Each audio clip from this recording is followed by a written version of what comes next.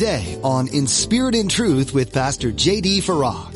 When you see people in light of eternity, it changes the whole complexion of everything.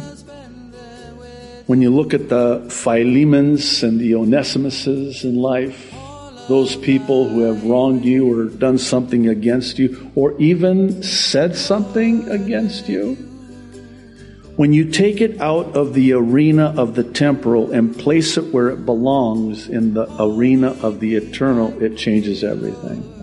When you've been hurt or wronged by someone, it can be difficult to see them with an eternal view. As you listen to Pastor J.D. today, he will encourage you to look at others with a heavenly perspective and not a temporal view. You must see them as either saved or unsaved, and if you do, it will change everything. Now, be sure to stay with us after today's message to hear how you can get your own copy of today's broadcast.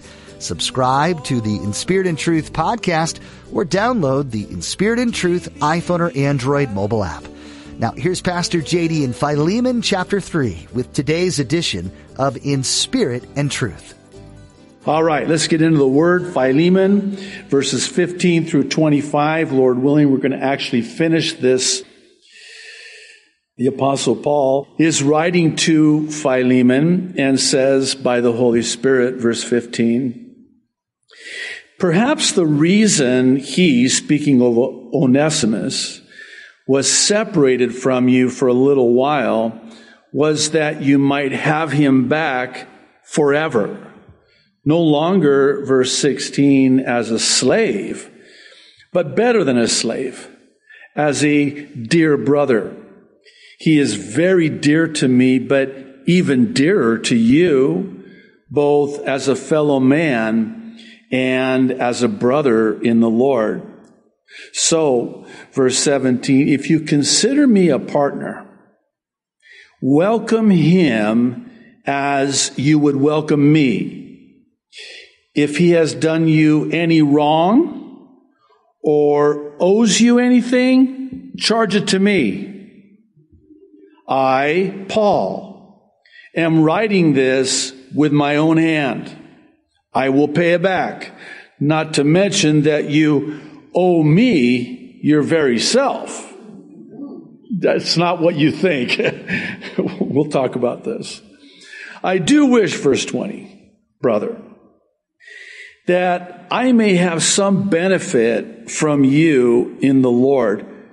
Refresh my heart in Christ. Confident of your obedience, I write to you knowing that you will do even more than I ask. And, verse 22, one last thing. That's where I got it. And one thing more. Prepare a guest room for me, because I hope to be restored to you in answer to your prayers. Epaphras, my fellow prisoner in Christ Jesus, sends you greetings, and so do Mark, Aristarchus, Demas, and Luke, my fellow workers. The grace of the Lord Jesus Christ be with your spirit. So, I want to talk with you today about some of the reasons that God may allow adversity in our lives, especially during those times when it just doesn't seem to make any sense. Such is the case in the text before us today, where Paul writes to Philemon about Onesimus, and in so doing provides answers to this why question. For you see, Philemon is really struggling. This is a really serious matter. And Paul knows it. And Paul is dealing with it in a very godly way, in a very loving way. And he's seeking to restore this runaway slave who, as we just read, apparently stole something from his master Philemon before he did. So it becomes abundantly clear that Philemon is really struggling with this Onesimus, who was his slave. And now he's just learning by way of this letter that what used to be a slave has now become a brother in Christ, because Paul led him to Christ. And that's a game changer. And that changes the whole complexion now of this relationship. So what we're going to see here are, I believe, reasons as to why it is that God may deem it fit to allow difficult circumstances into our lives, those circumstances that are puzzling and make absolutely no sense to us at all. The first one is found in verses 15 and 16, and it's that it may be that God has something infinitely better in mind.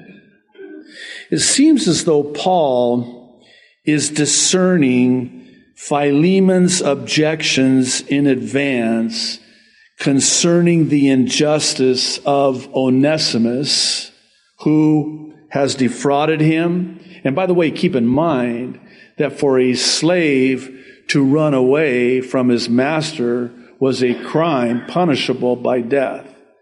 So truly, this is unjust as far as Philemon is concerned. But I want to draw your attention to verse 15. This is interesting because Paul says, perhaps the reason. Why would he say that? Because he already knows what Philemon is thinking. What is the reason for this? Why did God allow this?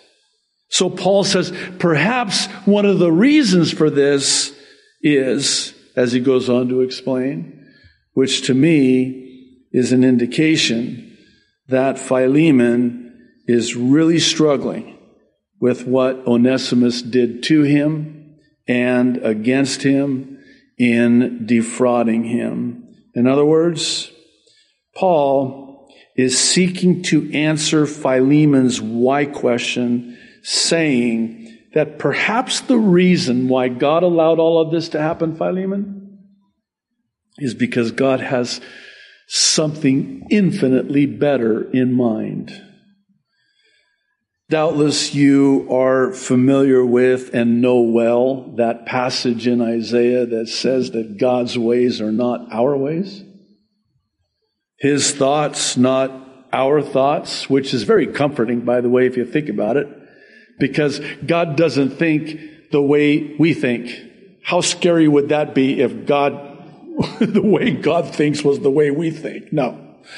God's thoughts are too high for our understanding. And God's ways are not our ways. The way that God does what He does is so infinitely higher than anything we could ever imagine. I really don't know if it's possible to overstate the importance of what Paul is saying here in anticipating this question as to why. What are the reasons for all of this happening? Here's what I'm thinking. Paul is reminding Philemon that God's ways are eternal. The problem? Our ways are temporal. We think in the temporal. Here's a thought. I wonder if Philemon was thinking short term in the temporal, how do I get my slave back? I need him back. He's got work to do. He's got to make it right. And he stole from me and he has to make restoration. Well, that's very temporal thinking, isn't it? And Paul's, in a sense, calling him on it and checking him, saying, Philemon, think about it this way. God's way was to have him do this because God's ways are eternal. Now, think eternally concerning this man who's now your brother in Christ, which is why it is, I believe, that Paul says to him, you're going to get him back. But now that he's a brother in Christ, he's going to be with you forever in heaven. What a novel idea. I never thought of it like that. And we don't think of it like that, do we? We only think about the here and now. We don't think about how things are going to play out in light of eternity. And this is what Paul is saying here. If you really think about it, the ultimate end for all of us in this life should be that of wanting to take as many people with us to heaven for eternal life. I know we've talked about this before. I hope you don't tire of me talking about it, but I think we need to talk about it just real quick before we move on. When you see people in light of eternity, it changes the whole complexion of everything. When you look at the Philemons and the Onesimuses in life, those people who have wronged you or done something against you or even said something against you, when you take it out of the arena of the temporal and place it where it belongs in the arena of the eternal, it changes everything. It changes everything. You know, when I think about how divided we are, especially in this country, but it's really global, by the way, and it's getting worse. I think you know that.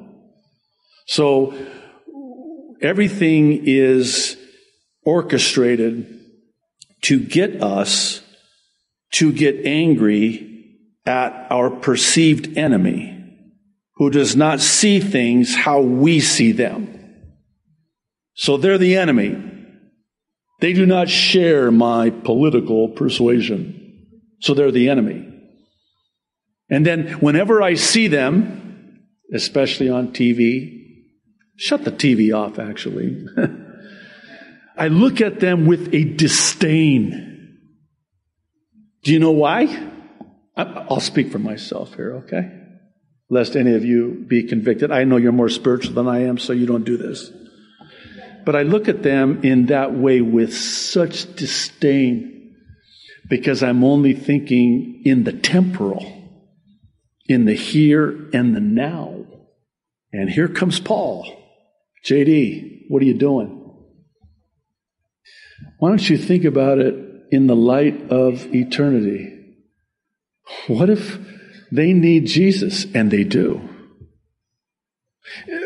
What if they get saved and pray that they do?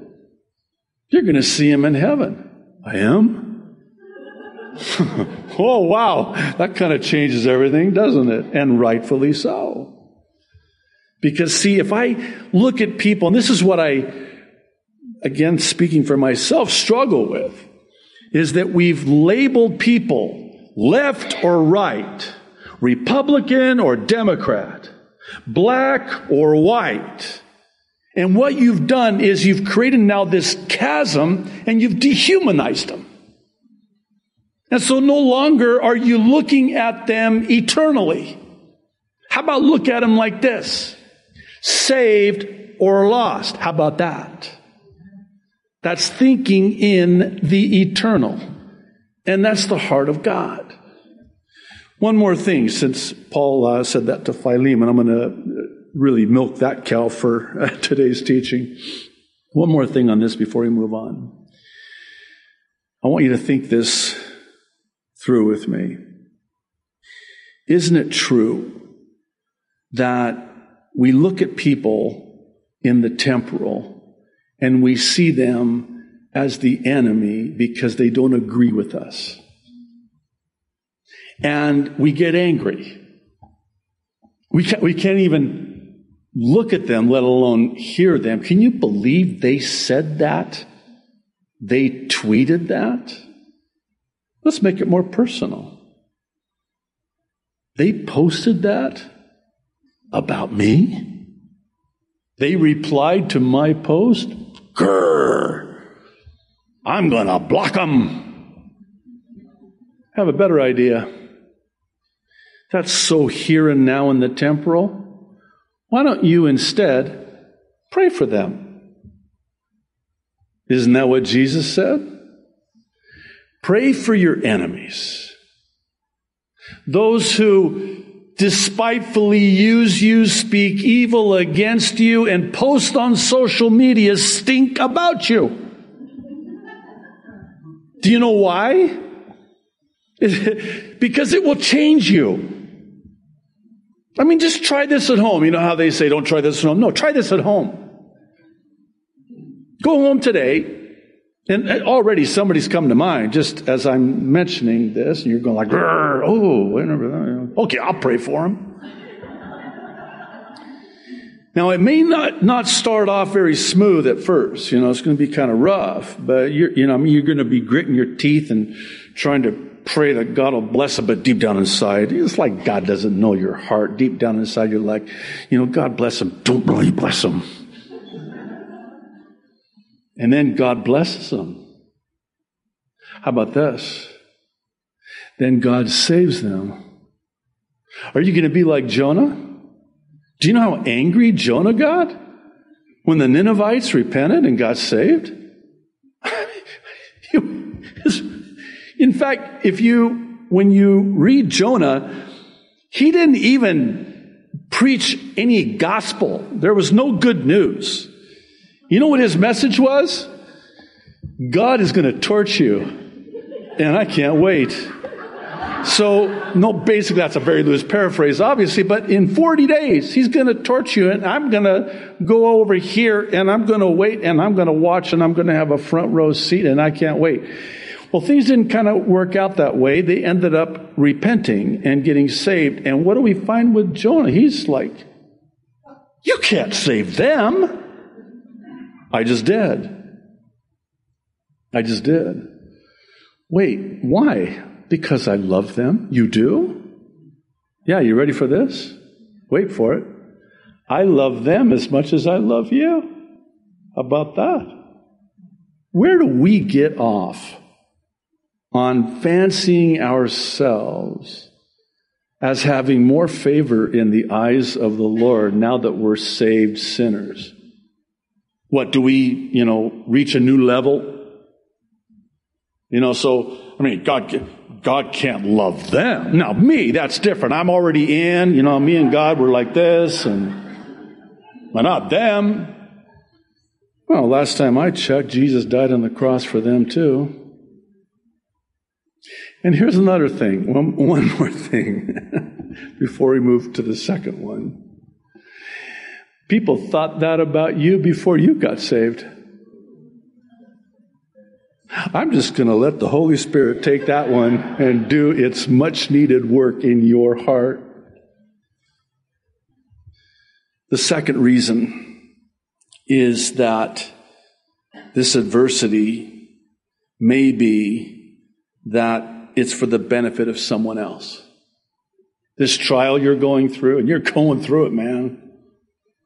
Maybe it's not for you, but for the benefit of someone else. This is in verses 17 through 21. Here, Paul is basically doing what Christ has done for all of us, right? By paying a debt he did not owe for one Onesimus who owed a debt he could not pay. Charge it to my account. I'll pay the price in full. Put it on my account. That's what he's saying. Is that not what Jesus says to every single one of us? They owe a debt, the sin debt. I'll pay for it. Put it on me. I'll pay for it. That's what he's saying. And he even takes it further, reminding Philemon that he himself had his account credited when Paul's account was debited for him. Never imagine that, because it doesn't fit with the letter, which is just so loving. You got to know from this letter that Paul loved Philemon so much, and vice versa. The feelings were mutual. So never imagine Paul saying, it's your decision on this whole Onesimus thing. I just want you to consider a couple things. I know he stole from you. I'll pay for it. You put it on my account. And oh, by the way, you owe me your life. But other than that, that's not what he's saying. He's just reminding him that he was on the receiving end of forgiveness, the way that now Onesimus needs to be on the receiving end of forgiveness. Forgiveness of debt. Forgiveness of the sin debt. In other words, Philemon owed Paul a debt of gratitude, as it were, by virtue of how Paul is the one who led Philemon to Christ. And all Paul is doing is lovingly reminding him of what he did for him. When Paul writes to the Romans in chapter 4, verses 7 and 8, he says, "Blessed are those whose transgressions are forgiven, whose sins are covered. Blessed is the one whose sin the Lord will never count against them." In other words, it's credited to your account, and the account of the Lord and Savior Jesus the Christ is debited on your behalf. Stay with me, because there's something here I want us to spend just a little bit of time on. I would humbly suggest that perhaps, I want to use that word perhaps like Paul used it, perhaps one of the reasons as to why what's happening in your life is happening in your life is that it may not be about you. I know that's shocking. I don't wish to in any way sound snarky. Rather, I only wish to propose that your perplexing and even perilous circumstances may be for the benefit of someone else, and not you chiefly. Because there are people watching how you're handling that adversity in your life. They're watching you very closely. You're a living epistle, the Apostle Paul would say. You're a living letter that people read. They read the letter of your life, and they want to see how it's going to read. Oh, you got this chapter in your life. It's a pretty rough chapter, going through a really serious situation. Maybe they want to see modeled for them a godly response in a serious situation like that. Have you ever considered that the trial in your life may be because God wants to use it in the life of someone else? You've been listening to another edition of In Spirit and Truth. Thanks for tuning in to study the Word of God. Pastor JD has been teaching through the book of Philemon. This book is a personal letter from the Apostle Paul to a man named Philemon. The meat of the message is related to Philemon's slave running away, and how Paul encouraged Philemon to forgive his slave, who had come to know Christ. This idea of forgiveness isn't new, but it's not always easy to do when you feel you've been wronged. Forgiveness is truly an act of God in your heart. Are you wrestling with forgiving someone for a wrong they've done to you? If so, this book may be a helpful reminder that God calls us to forgive, just as He's forgiven us. If you'd like to hear this message again, head over to our website, calvarychapelkaneohe.com. While you're on our website, you can access more of Pastor JD's teachings like you heard today, including his weekly prophecy updates. There are many topics covered that might be of interest to you. Again, our website is calvarychapelkaneohe.com. If you're interested in listening to these messages on the go, search for In Spirit and Truth in the iTunes Store. You can also watch the Aloha Bible Prophecy Update at jdfarag.com. We're nearing the end of our time with you today, but we're glad you listened in. These messages are interesting and insightful, and it's something to look forward to. We hope you'll join us next time as Pastor JD will teach through God's Word, verse by verse, chapter by chapter, right here on In Spirit and Truth.